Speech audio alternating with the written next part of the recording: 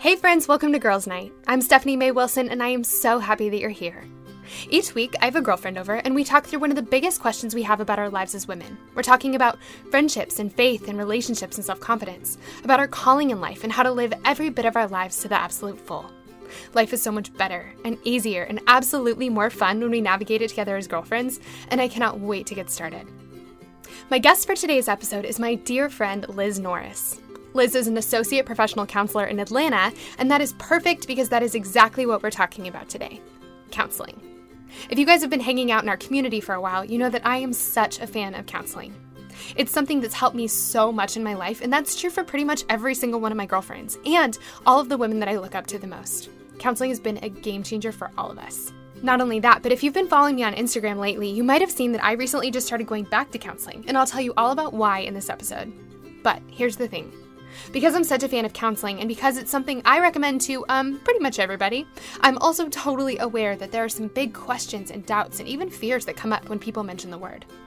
When we're thinking about going to counseling in our lives, we find ourselves asking questions like, does it mean that I'm really broken that I'm thinking about going to counseling? Or should I be ashamed of the fact that I think I might need help? Or do I need help? Isn't counseling for people with really huge problems? Or does going to counseling mean I don't trust God enough to help me in my life? Or how does counseling help anyway? And even if you're not asking those questions, you might have questions about the logistics of finding a counselor. How do you find a good one? How do you know what to look for? How do you pay for it? There's so many factors to consider, and it can feel totally overwhelming. But that's why I love this episode. In our conversation today, Liz and I are going to be talking through every single one of those doubts and fears and questions. And we'll also be sharing with y'all what counseling has done in our lives. I'm so excited to share this episode with you. But before we get started, there's something I wanted to make absolutely sure to tell you about. So, a few months ago, I was speaking at an event, and I was sharing the story of the Lipstick Gospel. By the way, if you haven't read it yet, the Lipstick Gospel is my very first book. It's my testimony of how I became a Christian, and you can pick up a free copy through the link in my Instagram profile, and I'm at @SMayWilson over on Instagram. So anyway, after my talk, I got off the stage, and one of the girls from the audience came up to me with a question. She told me, I want this. I've been a Christian all my life, but my relationship with God just isn't as rich and as colorful as the one you described. I want to know God better, to trust Him, and to see Him do amazing things in my life, but I have no idea how to get there. What do I do next? I've been asked that question so many times, and I'm always kind of at a loss for an answer. The thing is, I have an answer, I do. It's just a lot to share in a quick conversation. And so that night, as I struggled to give her a helpful answer in the 30 seconds we had together, I finally had an idea. I went straight back to my hotel room, I pulled out my laptop, and I began to write. And as I sat there on the hotel bed, I wrote down every bit of wisdom and advice and encouragement I have when it comes to getting closer to God. I wrote down the stories from my own life, the actual steps I took, the decisions I made, the prayers I prayed, and everything I've learned along the way. And I just love what that night of writing turned into. It turned into a devotional and a prayer journal, my very best resources for helping women experience a beautiful, deep, vibrant, and transformative relationship with God, and I would love to share them with you. They're called the Lipstick Gospel Prayer Journal and the Lipstick Gospel Devotional, and whether it's your first time getting to know God or whether you're at a point in your faith where you just want to go deeper, they're an invitation to see God in a whole new way, to step into the story He has for you, and they're practical guides for how to do that one day at a time. If you guys have read my book, The Lipstick Gospel, you know that for years, I thought Christianity would take me away from the kind of life I wanted to live, but actually, it plopped me directly in the center of it. I've learned that God is a God of great coffee and best friends and laughing so hard you cry or pee your pants. He's trips to the mountains and your toes in the sand and love beyond anything you even knew your heart could hold. He's healing and redemption and the best friend you could ever have, and that's what we'll find the more we get to know Him, and that's what these books are for. They're each 90 days long, and you can go through them either at the same time or do one and then the other, whatever works best for you. But in them both, we're going on a journey towards a fuller relationship with God, with our lives, and with ourselves. Truly, if you are looking to grow closer to God in this season of your life, I would love to share them with you. So, here's how you can get them. You can either go to my shop, which is smaywilsonshop.com, or you can find that link through my Instagram profile. And again, I'm at smaywilson over on Instagram. Okay, so with that said, I am so excited for this week's episode. Here's my conversation with Liz. All right, guys, I am so excited for what we have going on today. I'm sitting here with my friend Liz Norris, who I just am so excited for you guys to get to meet. Liz, I have to tell you, and I think I told you this when I begged you to be on the podcast, but you and I got to go to dinner with Carl, which will kind of explain the connection in a minute, but we went to dinner with Carl maybe was it a month ago? Couple months ago, yeah. Yeah, okay. So we went to lunch or dinner, and I seriously could have sat there forever. Like, I could have closed the place down asking you questions and hearing from you. And as we were walking to the car, I looked at Carl, and I didn't even say any other words. I said, Liz must be on my podcast. and he was like, yes, I agree. So forever, as I'm like planning season 2, as I'm getting ready, it was like blank, blank, blank, blank, blank, blank, blank. Liz Norris must talk about this. So anyway, I'm so thrilled that you're here. Before we jump into anything, can you tell us who you are, what you do, and putting you on the spot, but I gave you a warning, so I think you're going to be okay. Tell us a fun fact about yourself. Yeah. So, yeah, like you said, I'm Liz Norris. So I am a counselor in Atlanta and work part-time at a psych hospital, part-time private practice, and full-time as a recruiter for grad school. And then a fun fact about myself is I used to work for the federal government. Doing what? I worked for the Army Corps of Engineers, and I did logistics for the colonel and the captain's travel. Oh my God, that's like really intense. Was it as intense as it sounds? No, it's pretty easy.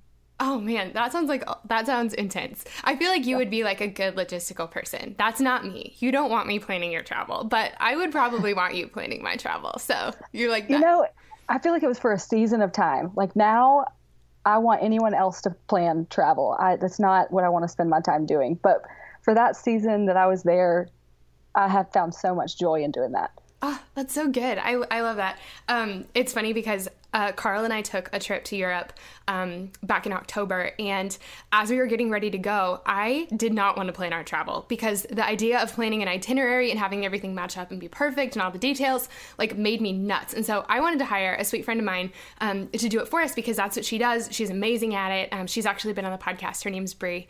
But Carl, did not want help. He wanted to do all of it himself. He wanted all the details. He wanted to know, he wanted to research every option. And it took him 1,000 times longer than it would have taken me to, would have been like, that's fine, whatever, I don't care.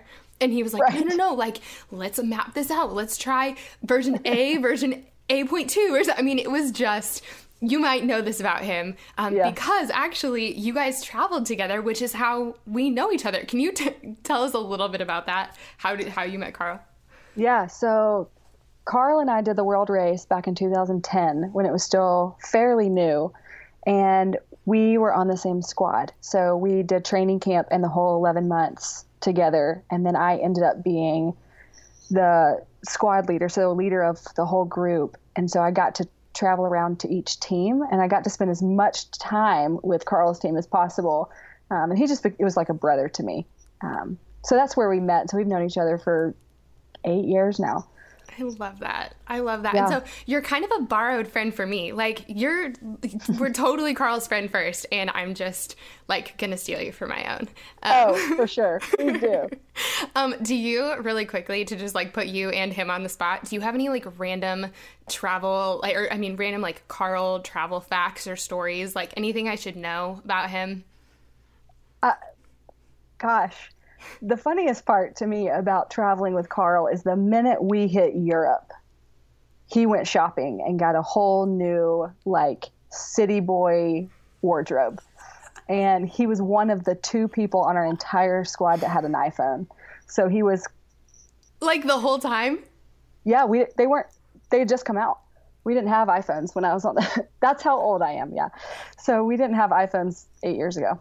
So he was the only one. That's actually, I had an iPhone when I went on the world race, but I didn't bring it because it was that new. It was you could 1, part with it, and 2, I had an iPod that had all my music on it. Yes. And so I brought my iPod, and it was an iPod Touch, so it was did most of the same things.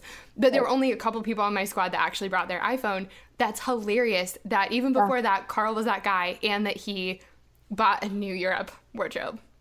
For sure. It cracked me up. That's so funny because he, one of the things I was nervous about when I was getting married was I'm not going to be living with girls anymore. So who is going to tell me if my outfit doesn't look good? Carl. And yes, Carl Wilson, he has such better style than me. And it's just that's just kind of the thing I've gotten used to in my life and my marriage. It's I don't know how to do this. Carl does. I'm kind of bad at this. Carl's better at it. Just everything, right. but including fashion. So I'm really glad that everyone knows that now. Yeah. He's going to listen to this and be like, really, guys? Really? Yeah, Yes, really. So Liz, I'm so excited to have you on the podcast because counseling is something, and counseling and therapy, and I have 1,000 questions for you. That's something that's been coming up a lot in my community. It's something that I've talked to so many of the women that I communicate with, so many of the women in my Make the Most of Your Single Life course, so many of the women I like email back and forth with, so many of the women I meet for coffee. Like, counseling is something that comes up all the time because there are just things in all of our lives that we bump into that are just a little bit bigger than we know how to handle on our own. And I know so many of the women in my community have come up against some of those things. And some of them are like, this is just kind of this thing in my life that I don't really know how to handle. Some of it's like really hard stuff that's happened in their lives. And so I find myself saying like, okay, let's talk about counseling, and this is an option. This is a resource. And I find myself talking about it all the time. And so I really wanted to have you on to like help us debunk some of the things that keep us from going. And I also really, I love this topic for a couple of reasons. So that's one of them. I just know it's a really great resource. And I know that for two reasons. One is that, and I think I told you this when we were at dinner, both of my parents are licensed psychologists. And I feel like that's something, like, most people kind of give me this look like, ooh, what was that like growing up? Like, oh my, like, it was very normal. But so that's, like, counseling and therapy has been just a really comfortable thing for me for my whole life. But I know that that's not the case for everybody, which we'll talk about. But the other reason I'm really excited to talk about this is because I just know that this is, that counseling and therapy is a really helpful thing in our lives. And I'll kind of share more about this like as we go, I'm sure. But it's actually, I've started going back to counseling lately, like in the last month or so, and it has been just so stinking good for my heart. And so I always say, like, every time I'm talking to someone, I'm like, you know what, this sounds a little bit like it's a little bit beyond my pay grade and a little bit beyond yours too. Like, this is an option. And I always say, like, this isn't a shameful thing. This isn't a scary thing. This isn't an embarrassing thing. Like, I've gone in the past. Now I'm currently going. Every single one of my girlfriends has been in therapy at least once in their life. And so my hope is just to make this, like, help girls figure out, is this something that's good for me? Is this something that I should do? Or to just kind of debunk some of these myths and questions and doubts about it. Absolutely. So tell us just first, why did you decide to become a therapist? Like, how did that come about in your life? The short answer is God. I did not want to be a counselor, nor was I ever going to go to counseling. It wasn't even a question. It just wasn't for me, probably because of a lot of the lies that most people believe. I was believing the same ones. So after the world race, I was really praying about going to seminary for exegetical studies, and I just did not have peace about it. It caused a lot more anxiety that I did not know was anxiety. I just thought, I'm just really focused. I really want to figure it out, and I'm just really determined. And a good friend of mine, also from the world race, encouraged me to quit pursuing anything with school and to just give it over to God for 2 months and ask 3 of my closest friends to pray on my behalf, listening to God on behalf of what I would do with my future. And so for 2 months, I just thanked God for opening doors in March. So the January and February was when I was allowing and really trusting my 3 friends to pray on my behalf. And in March, all 3 of them came back to me in separate ways and said something about counseling. I was mad, and I argued with God about it. And then I ended up meeting a counselor at some event and decided to set up an interview situation with her so I could go hear about what she does. And she prophesied over me in that moment, or when I met with her, and just said like that she sees it on my life. And I was like, I think you're full of it. Anyway, kept arguing with God. You're like, can you look again, maybe? Like, double check that. Yes. Yeah, like, you guys are wrong. And then I just decided to apply because deadlines were coming up. By this point, it was May. And I just put in the application to Richmont, which is in Atlanta. And I put in the application in May, took the GRE in June, got accepted in July, and started in August. So I just decided that I believed what he was saying, and I moved forward. And so I love school, but school was hard. The whole time I kept having to remind myself, God told me to do this, because I didn't see what would be on the other side of school. And it was so far out of my control and out of my reach that I didn't know what I was doing. So I held on to that path, I guess, that the Lord was calling me into, is like, this is what I want you to do. Go to school to be a counselor. And so essentially that's kind of how it all happened, is just through him and through hearing the things that he put on my friend's heart, which was interesting to say the least. Can you see, like, now that you're like way further into it, can you see like, okay, this is why he was telling me to do this? So kind of, I think one reason, he's a complex God, so I feel like he has multiple reasons for everything. But one of the things I think he was teaching me is that I had a lot of things that I haven't yet to face, that I didn't know that I had to face. And so Richmont really believes that every good counselor has a counselor. Mm-hmm. And so they encouraged us to go to counseling. And so begrudgingly, I started going, and I didn't realize that I had so much hurt in my heart, and that there were things I actually did have to turn around, like literally look back in the past and face, because I never allowed myself to face it. I never allowed myself to feel it. I never allowed it to be what it was. And that was hard. That was really, really, really hard. But I think, and I really believe, that I can't take anyone further than I've been myself. Mm-hmm. And so because I worked so hard personally, facing my own crap, and still do, that I'm actually able to sit in some really deep places with people. But that's the only reason I can. Well, God, and then because God took me there myself. Yes. There, how every once in a while people ask you, like, what's the wisest thing anyone's ever told you? And the thing I always come back to is that one time when I was working at Adventures in Missions in Atlanta, one of the amazing men who worked there at the time called me into his office, and he really really invested in me. And he said, Stephanie, you can't lead anyone anywhere you haven't gone yourself. And mm-hmm. so you need to keep going to the hard places.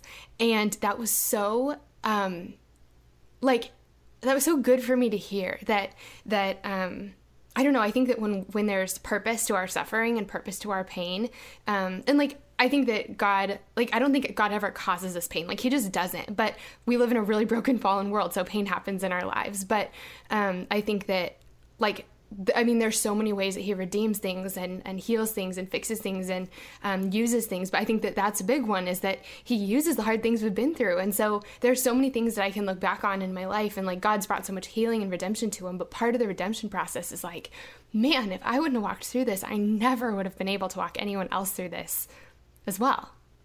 Right. But when you're in it, that purpose does not matter. That's true. Right there that you said.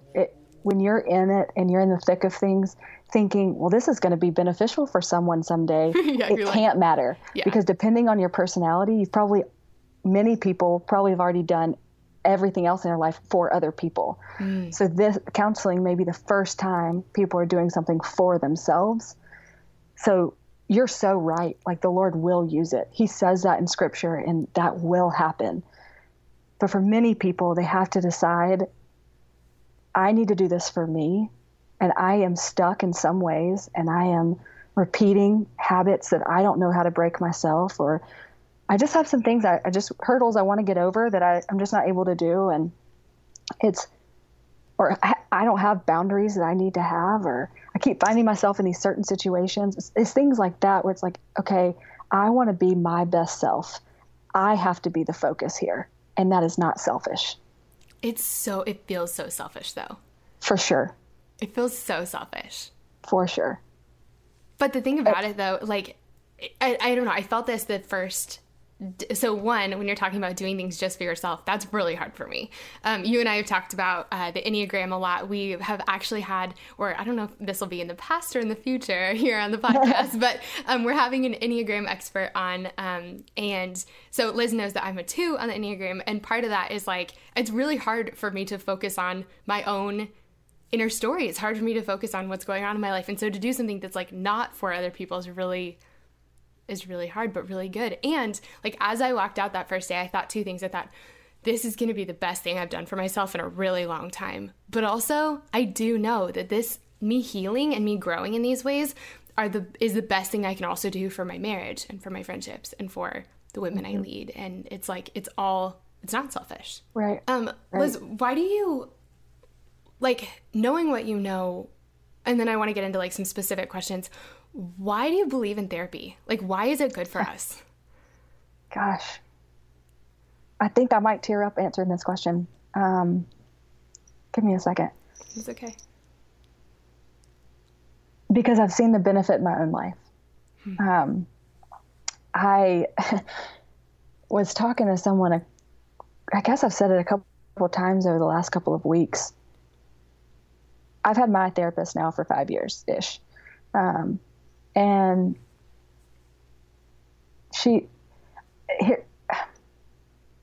the thing is that I struggled a lot in the beginning, walking through my past story and walking through things that have happened to me, and things I didn't understand. And whether that was my perception or reality, it was what it was, right? So it was really difficult, and facing pain is not easy. So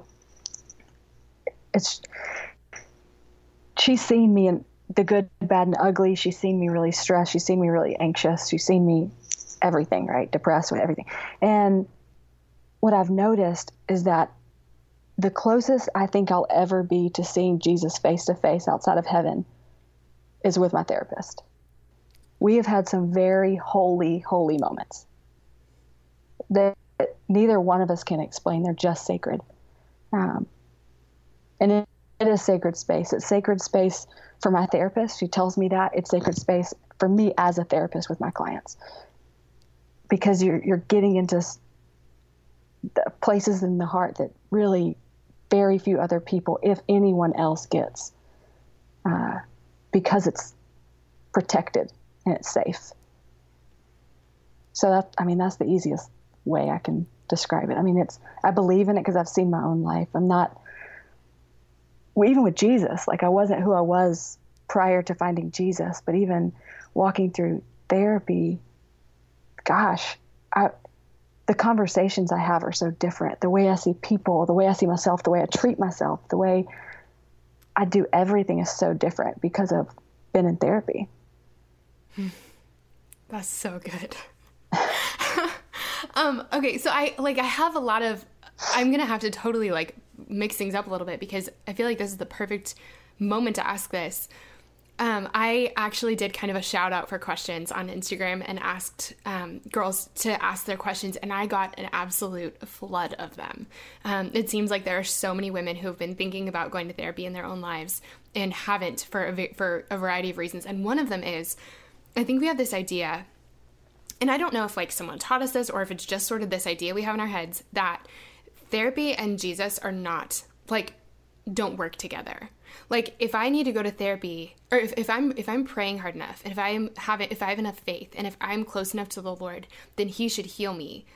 I shouldn't need someone else. Or like, yeah, let's start there. I shouldn't need someone else. What do you have to say to that? Sure, I hear that a lot, and that makes a little bit of sense to me. Like, I can understand where that comes from, and I may have even believed that before. Hard to say now that it's been so many years, but the main thing is that, let me ask you this. Do you ever ask your friends for advice? All the time. Well, if you really trusted Jesus, would you do that? I mean, yes. Yeah. The Trinity is community. The Trinity is in relationship with one another. God the Father, God the Son, God the Holy Spirit. There is community, right? And so we, as the body of Christ, we interact in community, right? So if we can do that, and we can seek mentors, even professional mentors, like put Jesus aside for a second. If you just want to progress in a business, you're going to seek out professional mentors. You get around the people that you want to be like, right? That have what you want. You glean from other people. So if we know these principles are true across the board, why aren't they true for counseling? Why do we separate it and we put so much judgment and shame on something that can actually be so very freeing? Um, I think now, being on, the other side of a lot of my own pain, is that it took a lot of strength and a lot of trust in Jesus to be my whole self in therapy and to face, pain is not comfortable. Pain, hurt, grief, heartbreak is not easy to sit in, and to allow yourself to feel those things is how you allow yourselves to move past those things. So being able to do that with someone else is, I think, a picture of Jesus, because it's not my counselor. It's God through my counselor. And he's the great counselor. She can't do anything apart from God. And so to me, I get closer to God by going. Mm-hmm. Mm-hmm. I think it's like, as you're talking about the sacred space with you and your counselor, like, it almost, like, the word that came to my mind was ambassador. We are all ambassadors, but like, she's an ambassador for Jesus in your life. She's Jesus in the flesh in your life saying, Liz, tell me about that. Let's sit in this. Like, let's pray through this together. Let's like say more about that. Don't run from this. Like, she's the great counselor in the flesh in your life on behalf of Jesus and like as his ambassador. I don't know. It's not anything you think of with connection. You have a picture in your mind of what connection looks like. And it doesn't look like, unless you've been to therapy, it probably doesn't look like what I'm saying. But that's the deepest connection with another human that I've had when it comes to me and my heart, because I don't have to be anything to my counselor. Mm-hmm. So, but I feel so connected to who I am and who God is and to who she is. And I know very little about her. It's funny because I think one of the other things that gets in the way, one of the other questions I think that people have about counseling is like, well, I have girlfriends, like I have people who can talk me through things, and I'm really good at sort of self-counseling. Like, I'm good at asking myself questions and talking myself through things. And so when people ask me like, well, isn't that enough? Like, isn't your girlfriends enough? Well, I have amazing girlfriends and they walk me through so much. My goodness, they walk me through so much. But the thing about it is, a counselor, it is a one-sided relationship. And so you don't have to worry about like, oh my gosh, I didn't even ask them about them. Oh my gosh, like I talked about myself so much. Or, oh my gosh, what are they going to think about me? And it's this sacred place where they're not going to share what you say. They don't, like, of course, like, you're talking to a human, so they have an opinion about you, but that's not, it doesn't affect the rest of your life. You get to just say, hey, this is a mess, and it doesn't go past those four walls. There's no consequences for it. And it really is like 100% of the conversation gets to be about your heart, because you're not friends. It's because it's different. It's because they're not your friends. So you're able to share things you're not able to share with anybody else. And you're able to speak in a way that feels more selfish because you're not saying like, and tell me about your winter break or something. Right. But it's so like, you get so much more, I don't know, like you get to go so much deeper because of that. Right. And with your girlfriends, you can think through things and you can think, well, I'm noticing I'm having these same patterns, or I'm noticing I'm doing this. And you may find a way to like have your girlfriend hold you accountable, or, I don't know, think through another way of doing things, but to figure out and to dig into, what does it feel like to be disappointed in yourself? What does it feel like to know that you keep trying something and you keep failing yourself, or you feel like a failure to others, or whatever it may be? I could go on and on, but to sit with that, what does that feel like? What does it feel like in your body? What happens prior to you getting really anxious and the negative self-talk? Our girlfriends don't really know how to walk us through that, because A, it's not their job in that deep way, and B, that's just not what the relationship does. Now, to some degree, you go very deep, but a lot of my girlfriends are therapists, but we don't do that for one another because we're not each other's therapist. Yeah. And so I have girlfriends who will say, I don't know, something that's deep, and then she'll let me go figure it out. We'll talk through it. We'll logically talk through it. I will feel through it with my counselor. And like There's a different. you said you have to heal, or you have to feel through something, like really feel it to get to the other side of it. Yes, because so often when a negative feeling comes up, it's like a beach ball we push down under the water that at some point it's going to pop back up. And so often it's going to pop back up and knock us in the head. Mm-hmm. It's going to come out of nowhere. And then we're going to push it back down. And then at some point we're going to have like 6 beach balls pushed under the water, and we're not going to know why we're so overwhelmed. We've got to turn around and we've got to face it. And we've got to feel the weight of the beach ball. And we've got to accept it for whatever it is. We've got to forgive ourselves or other people, whatever it may be. And we've got to start walking a different path. Because the path we've been walking, it got us through. But so often, especially once we get in our 20s, maybe later 20s, we start to see that the path that we've been walking is no longer working for us. And so we have to try something new. But we don't know how to try anything else except for pull ourselves up by our bootstraps and try harder. And that doesn't work. Liz, what are some things, I know that another misconception about therapy is that, I think there are kind of two. One, you have to be like mega broken to go to a therapist. Like you have to be just insanely broken, have this horrible thing in your past to be able to go to therapy. Anything else is like, yeah, you should be able to figure that out by yourself. Or like I think we have this fear, if I do go to therapy, does that mean I'm really broken? What are some things like, can you like just make a list for us? Just kind of whatever comes off the top of your head. What are some things people might go to therapy for? So if a girl's sitting here going like, should I go to therapy about this? Or should I use some essential oils and pray a little harder and call a girlfriend or something? Like, what are some things that are therapy worthy? Everything. Really, you can go to therapy for anything, whether it's life transition, grief. You've lost a lot of people or a pet or loved one. Losing a pet is a big deal, by the way. Addiction, having parents that are addicts, having parents that have mental health diagnoses, reentry from the mission field, noticing that you have like a change in how motivated you are in getting things done, noticing some patterns that you don't know how to change yourself. Maybe you keep going after the bad guys and you don't know why, or maybe you keep getting yourself in codependent friendships and you can't seem to stop, or maybe you love too hard and you don't know how to love yourself well. Maybe you struggle with working too much because you're afraid to face some of the stuff going on in your own life, but you don't know that. Sometimes that's the thing, is we don't know why we do what we do. And so self-care is a big thing in our world today. Especially the Christian realm, we talk about it all the time.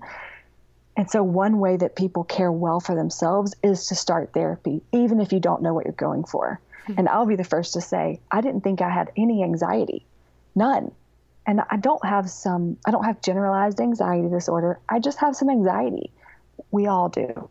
And so it's not this big thing that I have to be on loads of medication for. However, I see a benefit to medication. And there's a time for stuff like that. That's not a shame-based thing at all. Medication is a tool, just like therapy is a tool, just like essential oils are a tool. And so I think the list can go on and on about why people go to therapy. But if anything, it's a way to give yourself a hug in a way that you never have before. And from the way that I'm looking at life right now, I would say you can't not do it. It's too risky to not do it at this point. You need it. You need to. It's like going to get a massage. Over time, it feels like that, at least, where you're going in and you can actually breathe and you're in that sacred space. In the beginning, it's not like that. And in the beginning, your fears do feel like they're being confirmed because it's not fun. It's not comfortable. Feeling negative feelings and sitting in it sucks. And we don't want to do it. And we don't want to go back to the things that we had forgotten happened to us, whether it was the one time my mom forgot to pick us up from school. That might be so significant, and we shame ourselves thinking that that's so stupid and that was so long ago. Why do I care anymore? Well, you care because God's trying to show you something, and life is cyclical.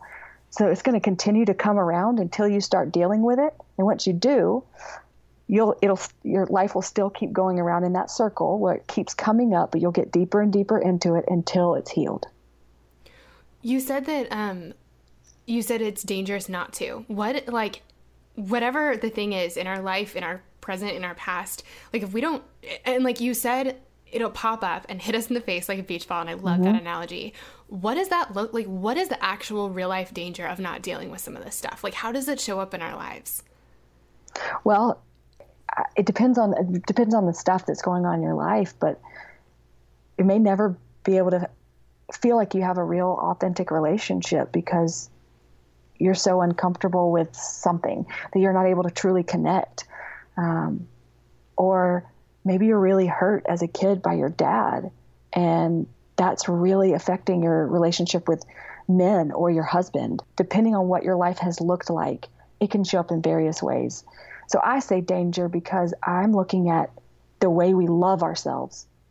And if Scripture says you can't love your neighbor as yourself, right? If you start there, and you think you love everyone so well, but yet you've never paid attention to what's really going on with you, I challenge that. You can't be your true authentic self unless you accept yourself and everything that's happened, every way you are, even those things that you don't tell people, even those sins that you still struggle with, even those things that you struggle with more so now that you're a Christian and you don't want to talk about, or whatever it may be, accepting that that's part of your life and then working with someone to get out of it. If we don't face our stuff after years and we look back, we'll do the same thing to our kids even. We'll do the same thing to the people that we work with. It'll come up. It'll keep coming up like beach balls until you deal with it. And so if you take the time now, whatever age you are, you're never too old and you're never too young, just start paying attention to yourself and start loving yourself a little bit more and loving the parts of you that hurt. We shame the parts of us that hurt, and we can't treat ourselves that way anymore. That's a danger to us and our friends and our family. Oh, I want to stand on my chair and just dance right now. It's funny because, so I told you that my parents are psychologists. And so, I've been in therapy, I'm sure I was I honestly don't know how many times. But it was most of my life, it was for very specific things, very specific moments, and it was usually pretty short. So I think the first time I really remember was my senior year of high school. I got in a really bad car wreck, and I was having a really hard time driving again. And so I went to therapy for just a little while, and it was so helpful, really quickly, which I think is not always the case. I did EMDR, which we can talk about. Oh, that's awesome. It was mega helpful in my life. And so I was able to drive again, which was awesome. I went in college after a really bad breakup. After the breakup I talk about in the Lipstick Gospel, I went to therapy for a while because I just couldn't get over it.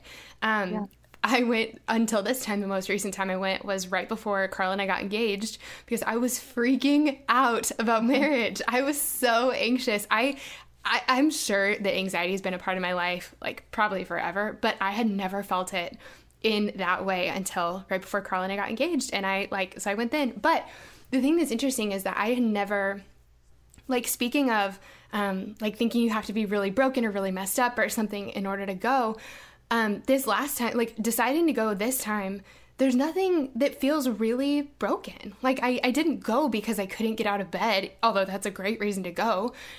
Just kind of over time, since the last time I went, I started making notes, in my phone actually, of things I wanted to talk about in therapy. Mm-hmm. And there were just things that it felt like my knee hurts on every third Saturday. I've never gotten that checked out. Or I cry when this happens and I have no idea why. Or this always makes me anxious and I can never really figure out what's going on there. And so that's why I went, because I knew that there were just some random things in my life that I wanted to kind of clean up and that I didn't want to struggle through anymore. Life is hard enough without us carrying pounds and pounds of baggage. And so I want to be the kind of person that when I notice something, I want to address it so I can drop it, so I can run faster. But it's interesting because as I've gone, I feel I noticed, what I was noticing was black ice in my life a little bit, just a little patch of ice. And I feel the longer I've been there, I've been dusting at it or melt, kind of clearing away the snow, and I'm like, there's an iceberg here. Oh my gosh. Yeah. And I've noticed that I stink at taking care of myself, and that's like a deep thing, that there are parts of my identity that I don't really know if I've let God fully, like that I didn't realize were broken, that like ways I see myself that I didn't realize weren't exactly who God says I am. Like patterns from friendships from years and years ago that still bring me a lot of fear and anxiety, even in my friendships today. Even though my friendships today are so good, my friendships haven't always been good. And I'm seeing like residual effects of that. And so it's like, it's crazy to me, because even though I don't have like, if you're to say you can only go to therapy for like giant thing X, giant thing Y, giant thing Z, what I'm like working through in my life right now are giant things to me, and they don't fit in any of those categories, but they impact the way that I see the world and myself and the way I interact with it. And it's so cool because, one, yes, it's uncomfortable, and I leave therapy every day, like every time, being like either in tears or like raw as can be, but I feel so much hope in it because I can see this outline of a freer version of myself, and I'm dying to get to her. And I cannot wait to get to her. And I'm so willing to do all the work to get to that point, because that girl is so unburdened by the things that I didn't realize were burdening me and have been burdening me my whole life. And like, I'm so pumped about it. So I'm so glad that you said everything, like everything. You can go for everything and anything. One thing I didn't say though, that I do want to say is, I feel like this is also a big one. Family, not family where you feel like everything is hostile all the time, or everything's, I don't know, where your parents were never home and you raised yourself. Yes, I think that also counseling will be beneficial, but I'm also saying that we all have a role in our family, and most often we want to get out of that role. But every time we go home to be with our family, we find ourselves in that same spot. We feel like away from our family, we're like, I've changed. I'm this person. I'm going to go back and love my family. I'm going to be nicer, and I'm not going to shut down, or I'm not going to lash out, or I'm not going to assume anything, or whatever it may be. And then you go home and you do the very thing that you don't want to do, because there's a magnet that pulls you back to that role, because your family treats you that way, because you've always been in that role, because you just slide back into it the minute you pull into the driveway. Who knows? But that's also a really big one for people, is how do I quit replaying the same like role over and over with my folks? And everyone said, amen. Like, oh my gosh. Yeah. That's huge. That's so good and true. And oh, it's so good.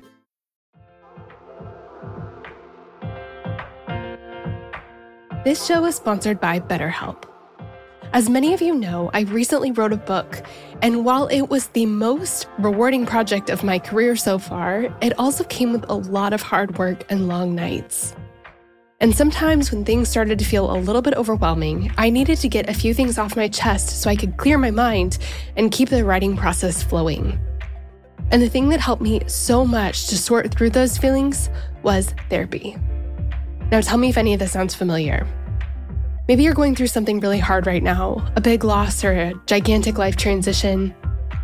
Maybe you frequently feel anxious, depressed, overwhelmed, or just generally discouraged. Maybe you really, really, really want your life circumstances to change, but you don't know how to actually change them. Or maybe you're feeling stuck as you try to work through your past, navigate your present, or figure out your future. Friend, if you can relate to any of this, you're not alone. I've been there, and therapy has been the thing that has helped me more than anything else with all of this. In the last 10 years or so, I've learned that strength isn't proving I can do it on my own. It's knowing that I don't have to. I'm at my strongest when I have a full support system around me, and an essential part of my support system is therapy. Therapy can be absolutely life-changing. That is, if you can afford it and find a therapist you like and trust.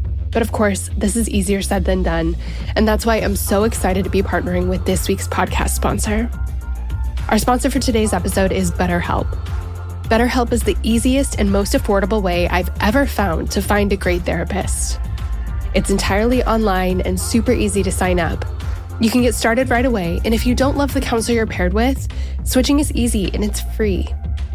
If you're going through something hard in your relationships, or if you're in a funk you just can't shake, if you've been feeling anxious or depressed lately, or if you're feeling stressed and you need help balancing your everyday life and schedule, BetterHelp is an incredible resource for you.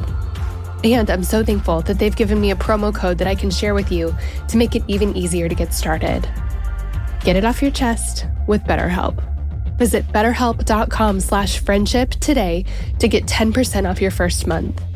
That's BetterHelp, HELP.com/friendship.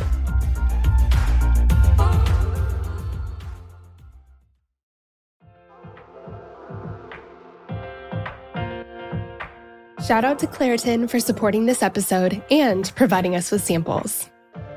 Friends, springtime is finally here, but that also means allergy season is in full swing.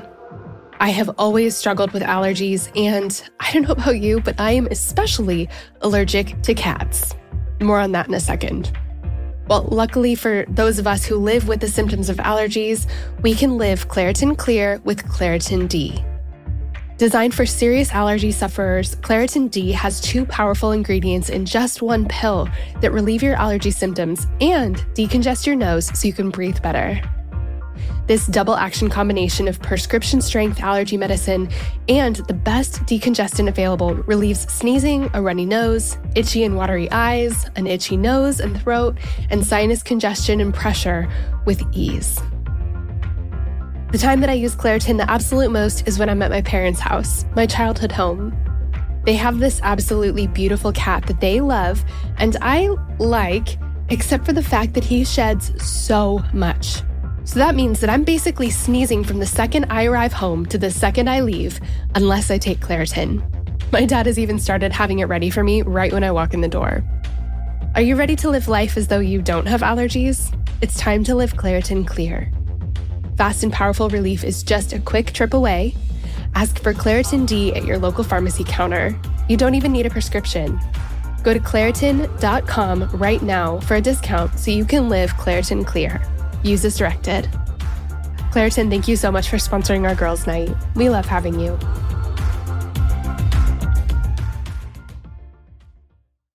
Another day is here, and you're ready for it. What to wear? Check. Breakfast, lunch, and dinner? Check. Planning for what's next and how to save for it? That's where Bank of America can help. For your financial to-dos, Bank of America has experts ready to help get you closer to your goals. Get started at one of our local financial centers or 24/7 in our mobile banking app. Find a location near you at bankofamerica.com/talktous. What would you like the power to do? Mobile banking requires downloading the app and is only available for select devices. Message and data rates may apply. Bank of America N.A., member FDIC. Okay, so I feel like everyone listening, if anyone listening has been even thinking a little bit about going to counseling, they're like, okay, I'm in. So, yeah. But, okay, there's some like big hurdles to cross. So one, how the heck do you find a good therapist? One question really quick is like, I've sort of been using these words interchangeably, which I should know better, but therapist, counselor, I know psychologist and psychiatrist, but can you kind of like give like a super brief like what are we looking for here? What kind of letters after your name are important, and what the heck do they even mean? Sure. So let's, just in case anyone's listening that don't know about psychiatrist or psychologist. A psychiatrist is someone who can prescribe medication. Mm-hmm. A psychologist is, it's a medical doctor. A psychologist is a doctorate degree, a PhD, and they have, or a PsyD, so it's a doctorate level, and they can all do more testing and more research. Well, anyone can do research, but they can do testing. They can also counsel, but that's just the difference, is the added testing. All right, so now therapist and counselor. I'm also going to throw in social worker, because there's clinical social workers who also provide counseling services. So I typically use them interchangeably as well, but the main difference, at least as far as I know, is a therapist is like a marriage and family therapist, and counselor is a professional counselor. So the terms are pretty interchangeably. I am a associate professional counselor. I'm not fully licensed yet, but I'm so close I can taste it. And so I technically, if you're going to use the letters after my name, I would be a counselor. And if I was a marriage and family therapist, then I would call myself a therapist. Now, I still use them interchangeably because I do therapy with my clients. I also do counseling with it. They're very similar. A lot of people don't find a lot of distinction there anymore. Social work is really, someone explained it this way to me, and I loved it in general. So I'm not talking about clinical social work right now. I'm talking about the general role, the general profession is more focused on the external. So resources, connections, community connections, et cetera. It's very focused on the external, whereas counseling and therapy is focused on the internal. Now, saying that, counselors and therapists can do social work jobs, quote unquote, and like meaning tasks, not fill in a specific job role unless the facility or the organization hires in that. But on the flip side, social workers can also provide some counseling, but the training there's different training for both of them, but that doesn't mean that someone who is a clinical social worker can't walk you through an internal counseling process. That's not what I'm saying. I'm also saying a lot more of their training is focused on the external. And our whole training as counselors is focused on the internal. So I have plenty of friends that see clinical social workers as their therapists. So I think it just depends. I also think that finding a good counselor is like finding your size pants at Old Navy. You may know what size pant you are at Old Navy. You go get it, you go try it on, it doesn't fit. You go back to the same section of pants, you pick up another pair, same size, you go try it on and it fits. I think that's what finding a counselor is like. You got to try a few out till you find one that clicks. Also be aware of your own resistance because it's not going to be great. You want to have the relationship.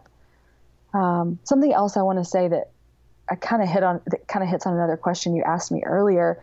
The broken question. I feel like you have to be so broken to go or whatever. I think there's also this misconception that the first day you go into therapy, you have to bare your soul.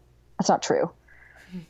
You get to know your therapist. Your therapist gets to know you. You're building a relationship. It is a different relationship, but it's still a relationship, and you're building trust. So you don't have to walk in and say, this is everything that happened to me. You don't have to automatically full on trust your counselor. That's going to grow. You may have some borrowed trust for your counselor if she's been recommended or if he's been recommended. And you may say, I'm going to try to trust, but there's still going to be that trust that builds through the relationship. So as you find your quote unquote pair of Old Navy pants that fit you, also be willing to allow yourself to grow in trust instead of do a deep dive in with every single one. Cause that's hard to do, to keep bearing your soul while you're trying to find a counselor.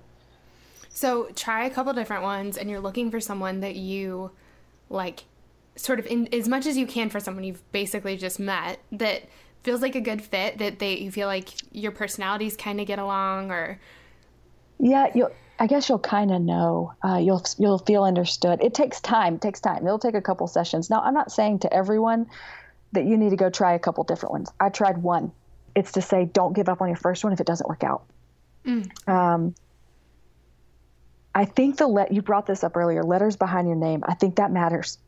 Now, the letters behind the counselor's name will differ depending on state, so that's annoying. In Georgia, you're looking for LPC, APC, MFT, or AMFT. So that's Associate Professional Counselor, Licensed Professional Counselor, Marriage and Family Therapist, or Associate Marriage and Family Therapist. So that's in Georgia. In other places, it's similar letters like that. And if you don't know, you can always Google, what does this mean in the state of Michigan? But you want some sort of letter like that. Now, Christian counselors, I want to hit on this as well. So I don't promote myself as a Christian counselor. However, I am a counselor that loves the Lord. But for me, my brother was hurt by someone who said he was a Christian counselor. He had no counseling degree. He had no counseling training, but he was standing in as a church counselor. and really hurt my brother. And my brother is my brother. So knowing that if I started labeling myself in that way, that could hurt him. It could bring up things for him. I also know that many people have been hurt by the church. I want to be careful. And I've also worked in places where they're not Christian environments. So I'm just a counselor who is a Christian. So if you're looking at church counselors, that is not a bad thing at all. I would just look to see what sort of credentialing they have, because to be a Christian counselor, you don't always have to be licensed under the state. And it's important that you are licensed under the state. I think so, but that's my personal opinion because of how my family's been affected. I believe it's important to be licensed under the state because you have an extra set of ethical guidelines that keep your actions and the way that you operate, it keeps it in check. I like that. I think that having those letters after your name, they don't say prestige necessarily. They don't say that you did all this schooling necessarily, but it does say those things, but that's not the point. It says that you're willing to go an extra mile. And you know that God can still use that, that you're willing to be under a lower, more ethical guidelines. I don't know. I don't know if I'm making sense. I just know that I trust someone with letters after their name like that a little bit more. But I have also been in a situation where I've been hurt by not because of my brother. Right. So, that is a very personal belief. So I'm not sure if many others hold that belief, but I do. I think the reputation you have by having letters under your name really sets you apart. I like that, and I agree with that, and I think my parents are going to be like amening as they listen to this, just because, you've talked about counseling being a really safe space, and I think the reason it's safe is because there are boundaries, and my counselor and I talked about this yesterday. There are boundaries, so she can't be my best friend. We're not going to hang out. And right. So I can't lose her as a counselor because I lose her as a friend because she's not my friend. She's my counselor. Mm-hmm. And there's just some boundaries there. There's the boundary of she doesn't share the things that I say in counseling because she's required not to. There are caveats to that. One being 5 reasons. There are 5 reasons? Yeah, with it, caveats, 5 caveats. 5 caveats. Okay, one is if you could be a harm to yourself. Mm-hmm. So if your counselor sees that you are potentially going to harm yourself, they will mm-hmm. contact people who can help you mm-hmm. on your behalf. If they think that you're going to be a harm to others, mm-hmm. They're required to step in. Mm-hmm. I know that my therapist is pre-licensure, like you. I think she's mm-hmm. really, really close. Mm-hmm. But she has someone above her who's watching her who she can go to supervision. Yes, going to her for questions, which is also awesome because there's 2 layers of help there. But she made sure to tell me that she will never share any identifying details or anything with this person, more general things like I'm not sure how to handle this. Yeah, so she'll share things with someone who's supervising her, but I'm really comfortable with that because I'm glad that mm-hmm. there's someone else kind of watching out. Okay, what are the other? Yeah, so you're right. Threat of harm to self or others, suspected child or elderly abuse. Yes. Or subpoenaed by a court. So those are the 5. Supervision is a 6th. Oh, okay. And supervision is not, it's about the case. It's about case conceptualization. It's about, hey, my client said she's going through this, and I'm not really sure how to navigate that well with her because it hit something in me. Mm-hmm. Or my client said something that triggered my past wounds, and I did the best I could, but I almost cried in session. It's stuff like not that. Even about them. It's about you. It's not about the client at all. Yeah. No. And so it's more about how we can see the client better, and how we can be a better therapist to the client. So that's what supervision is. So yeah, you're right. There are those 5 caveats. And so I like that there are those rules, and also, there's a, you can lose something. If you have a license, you can lose your license. And so you have this extra check. This is maybe a random example, but my dad is an absolute, just stickler doesn't even begin to cover it about drinking and driving. Obviously, everyone should be a stickler about drinking and driving, but my dad, I don't think he would have a drink in a day and then get in a car, because he supports his whole family based on his license. And if he were to get a DUI for some reason, he would lose everything. And so, Yep. I mean, he will not have a sip of a beer like 7 hours before he gets in a car. And it's things like that. It's like, you have more to lose. And so you need to, like, you have a governing body above you keeping you in check, which I think is absolutely really cool. Absolutely. Not only that, but I have someone who continues to help me grow as a counselor so that I am more competent than I was last year. And to help me make sense of the materials I'm reading to help my client or whatever it may be.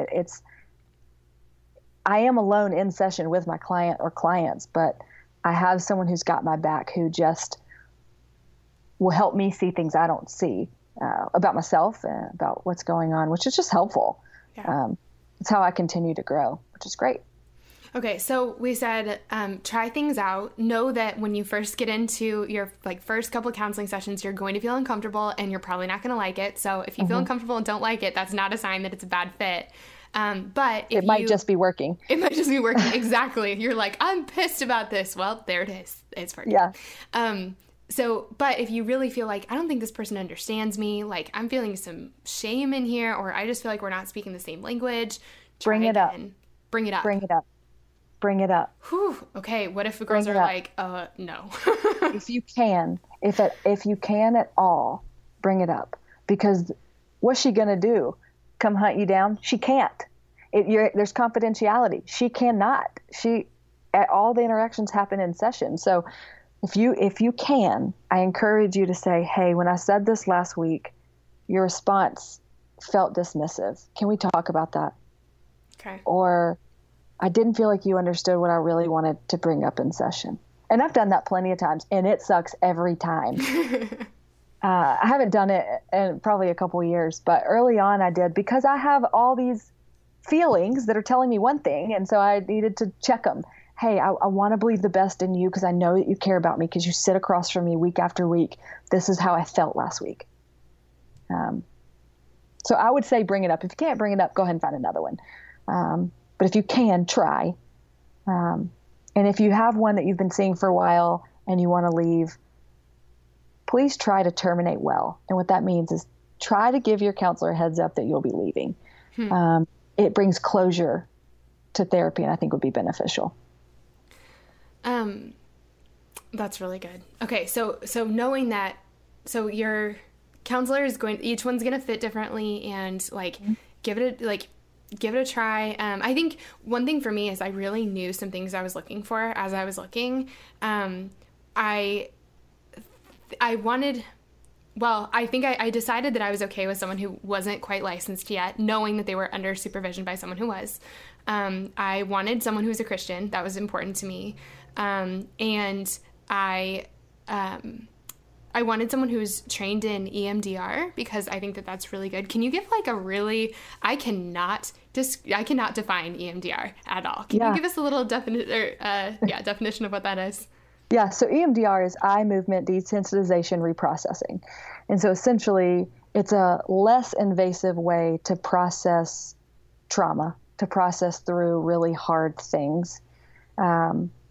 It's not a miracle thing in the sense that you're still going to feel things. You're still going to have your feelings, and it's still going to bring things up. So it's not going to take away all your feelings so that you can go through it pretty easily. It's still going to be difficult to do, but it's less invasive, and it's a little quicker than talk therapy. And so if you have someone who's trained in EMDR, if you do have some trauma, EMDR really is beneficial. I'm not trained in EMDR yet. It's coming up in March, and I'm really excited about finally getting that training. But I do have a client who I referred to get EMDR from another therapist while still doing talk therapy with me. That's so good. It's been so helpful in my life. And I mean, truly, I can drive a car because of EMDR. It's been so helpful to so many of the women in my life that I love. It's helped them through some really like real trauma Yeah. in their lives. So that's something I was looking for. How do you think it's important that, like, so I know that we talked about like just being a Christian counselor and kind of like dubbing yourself a Christian counselor, or do you think that as a believer, it is important that your counselor is also a believer? Or do you think, like, is that a kind of a personal preference thing? So I do. But I also, I guess I did forget. I tried 2 counselors. I forgot about one. Before I found the one that I've had for the longest time, I went to a non-Christian because I didn't want any more hyper spiritualized people in my life. And I was afraid that they would just say, essentially, that I'm doing a great job because I love the Lord. And I didn't want that. I wanted someone to actually help me do some work. So I actually did go to a non-Christian for, I think, 4 months. And she did not get me. She did not get me. And when I started with the one I have now, we don't talk about God every week. We don't have to. Spirit's in the room because we both have spirit within us. So she doesn't preach at me. She doesn't give me Bible homework. I don't do any of that. But I think for me, it was helpful because she understood parts of me that did matter, even though I was afraid of someone being too spiritualized about it. Like you had the same, like you spoke the same language. We did. Even when we weren't talking about God, we did. We had this foundation matters. It really does. So I think that matters. But on the flip side, it's sometimes hard to find or hard to know. Let's say you're in an area where you don't know any counselors and you're looking online or on Psychology Today, and you look at websites and it doesn't say, hey, P.S., I'm a believer, because they won't say that. It may be difficult. As uncomfortable as it may be, you may be able to email or call the potential therapist and just say, this is what I'm looking for. Could this be you? And just have that conversation up front, because the counselor's job is to be there for you. So if they're not a believer, they're not going to say, yeah, I'm a believer, and then not be. So I would just say be upfront with what you're looking for. I think it would just be very helpful. When it comes to, like, so when I first was kind of looking around, I started just Googling, and that was like sort of helpful. The way that I ended up finding my counselor was because I have a girlfriend who goes there also. And it turns out she's referred, like, I don't know, probably everyone who goes there. Everyone who goes there has probably been referred by her. That's always been the most helpful thing for me, is references from either friends who I know have been in counseling, or, you know, she said, I go here, my friend goes to this other one, so maybe check there. So I kind of looked there. I know that churches I've worked for in the past have either, some of them have had a counselor on staff, or one that they work really closely with, or kind of just recommendations that lots of people in the church have gone to. Do you have any other, like, tips for actually how to find one? Yeah. So Psychology Today could be beneficial. The American Counseling Association also has a database where you can find counselors in your area. So I would say those two, I would check there. If you know anyone who's ever been to counseling, you can always ask them. But I would at least start. I would start with I wouldn't Google. I would start with Psychology Today or the American Counseling Association, which is the ACA. I would start there, and if everything returns void and you can't find anything, maybe call your church, see if they have a list. A lot of churches have a list of referrals. See if that might help. Or if you know, I'm sure everyone knows at least one person that's been in counseling. So maybe it just takes you saying, hey, I'm looking for a counselor. Do you know anyone who's ever been, to get you going? But yeah, I definitely would start with the two databases, see what that brings up for you. But again, hard to tell. Look at websites. If you know a good counseling school in your area, look at websites to see who graduated from that school, or call the school, see if they had a counselor referral list. Yeah. Yeah, that's really good. I think that seeing that, so my counselor's part of kind of a network or like a counseling center, and reading their website and like the things that they believe was really helpful. On her profile, like she talked about like things she does, things that are important to her. And one thing that was important to me is that I went to someone who's married, not because that's a requirement by any means. If I was single, I like would maybe want to go to someone who was single. That was important to me to have someone who like, I don't know, someone who can speak to marriage from experience, Right. just in my life, because that's part of my life. But seeing like their kind of philosophies was really helpful. And then, yeah, the ways, like the training she's had, the accreditation she has, things like that. Yeah. And one thing I wanted was someone who was an older adult woman, because I grew up with discord with my mom, and I didn't put two and two together of why I wanted someone around the same age as my mom. I didn't even necessarily ask for that. I just asked for an older woman, because I knew there's no chance of being friends, and I needed that more than anything. So, but then realizing the healing that took place because I grew up with discord with my mom, there were some things that my counselor healed just by responding to me differently. And us being able to, I don't know, have a different, she was not my mom. So I'm not going to evoke the same things, and I'm not going to get the same responses as I do my mom, so, and it's not bad to see a male either. So any females listening that want to see a male, that's not a bad thing. But if you have easier relationships with males than you do females, maybe push yourself to have a female counselor. I like having a female counselor. Yeah. But I'm not opposed to seeing a male. I'm not losing mine anytime soon. So, yeah. Okay. So I want to, I like seriously could sit here and talk to you forever. I'm telling you, like we could have shut the restaurant down. But I have some last few questions I want to ask you. But before we do, just any last encouragement you have for, actually, you know what, really quickly, something I forgot to ask you about, the finances of this. Therapy is expensive. Oh, yes. Can you talk about that? Like, how much is it generally? I know some insurances do cover it. It's worth asking. Mine, the specific plan we have, it covers therapy, but only after your deductible has been met, which is like never going to happen. So, yeah, finances of therapy, it's expensive. How the heck do you afford it? Yeah, most people jump to, I'll only go to therapy if insurance covers it. Oh, wait, I don't have insurance because I am between jobs or whatever. So, some insurances will cover it. Some will say if you meet your deductible, some will say, yeah, I'll cover 6 sessions. Well, that might not be enough.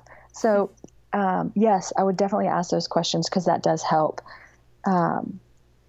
Also ask if the counselor offers reduced fee or sliding scale is another way to put it. Like my payment, what I ask for is a lot higher than what I go down to. So I offer reduced fee, but I only have so many reduced fee slots before I have to just say, like, this is my fee. And so a lot of counselors offer that.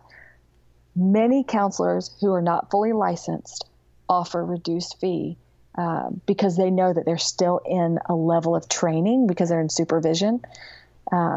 So that's a really good place to start. And honestly, they have so much supervision that it's probably even better.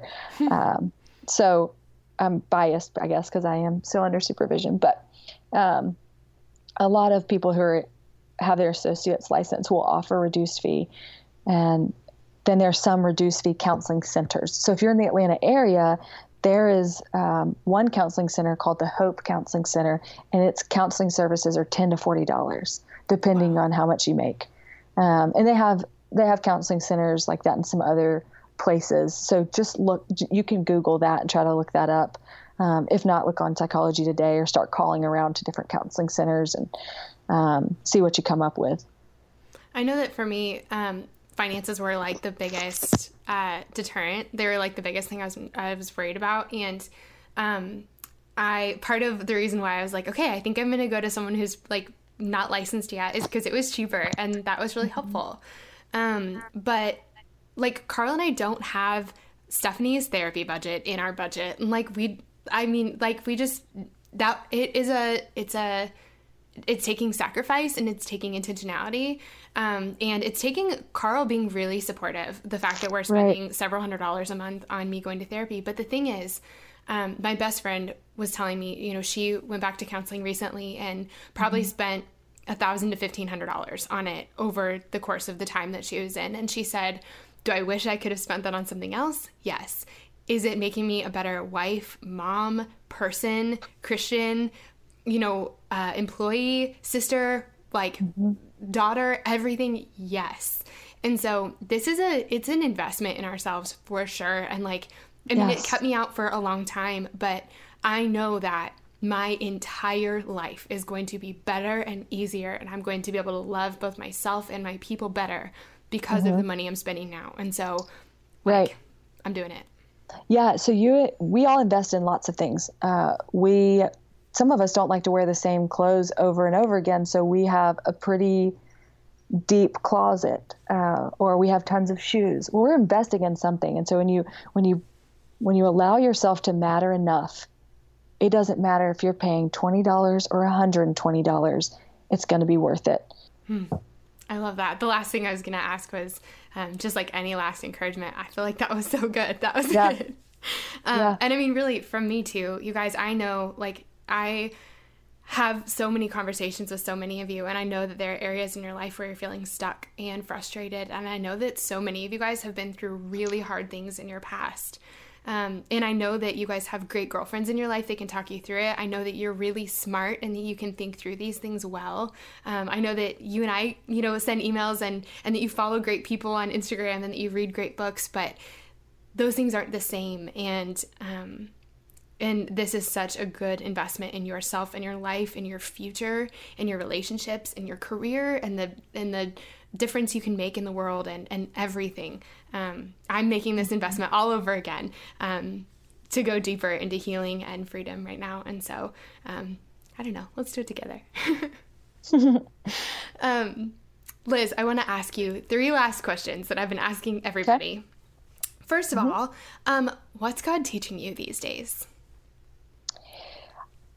He's reminding me and teaching me a lot more about gratitude. I'm looking back over the year and I'm just so thankful. And I'm getting to sit with Jesus in my gratitude.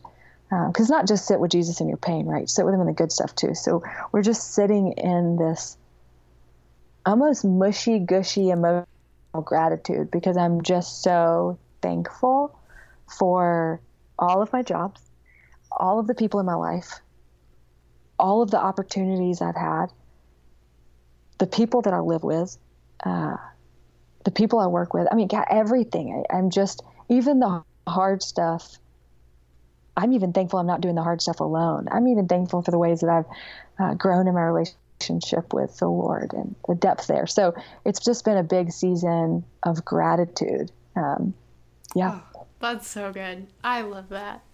Okay, so speaking of joy and gratitude, what's something like maybe kind of random in your life that's been bringing you joy lately? Yeah, so this is easy. So everyone, not everyone, but most people love LaCroix. And if you don't, you need to go to the grocery store and you need to buy flavor and go try it out. Yes. Well, there's a new one in Georgia called Montane. And it's out of a certain type of spring. I didn't do my research prior to getting on this, but it's so good. They have 3 different flavors. One's like a honeysuckle lemon, not my favorite. There's a cucumber lime that's pretty good, but my favorite is the original. It doesn't have that same, like, I don't know, feeling when it goes down your throat. So it's a little bit smoother, but it's still fizzy water, and it is good. So I would say that's bringing me a lot of joy. All right. What's it called again? Montane. Montane. All right. We're all going to have to go find some Montane. And I was telling you, when we were talking about, when I was telling you, I was like, Liz, you need to come up with tell us one of the things that's bringing you joy lately. Mine would always be my SodaStream maker. I love it so much because I love fizzy water, and it's just, fizzy water for the win. Okay, last thing. Tell us about a woman who has been inspiring you lately.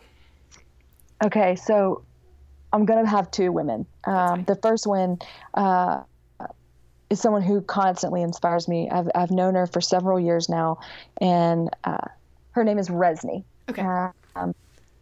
You can't follow her on anything. She's not on any social media. But she was my lead counselor and I was her intern. And then after that, we developed a really close friendship. So she's a good friend of mine. But she is someone who constantly shows me Jesus in a relationship.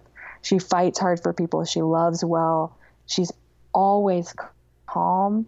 The thing that inspires me the most about her is that she doesn't say, she just texted me just now. She must have felt that.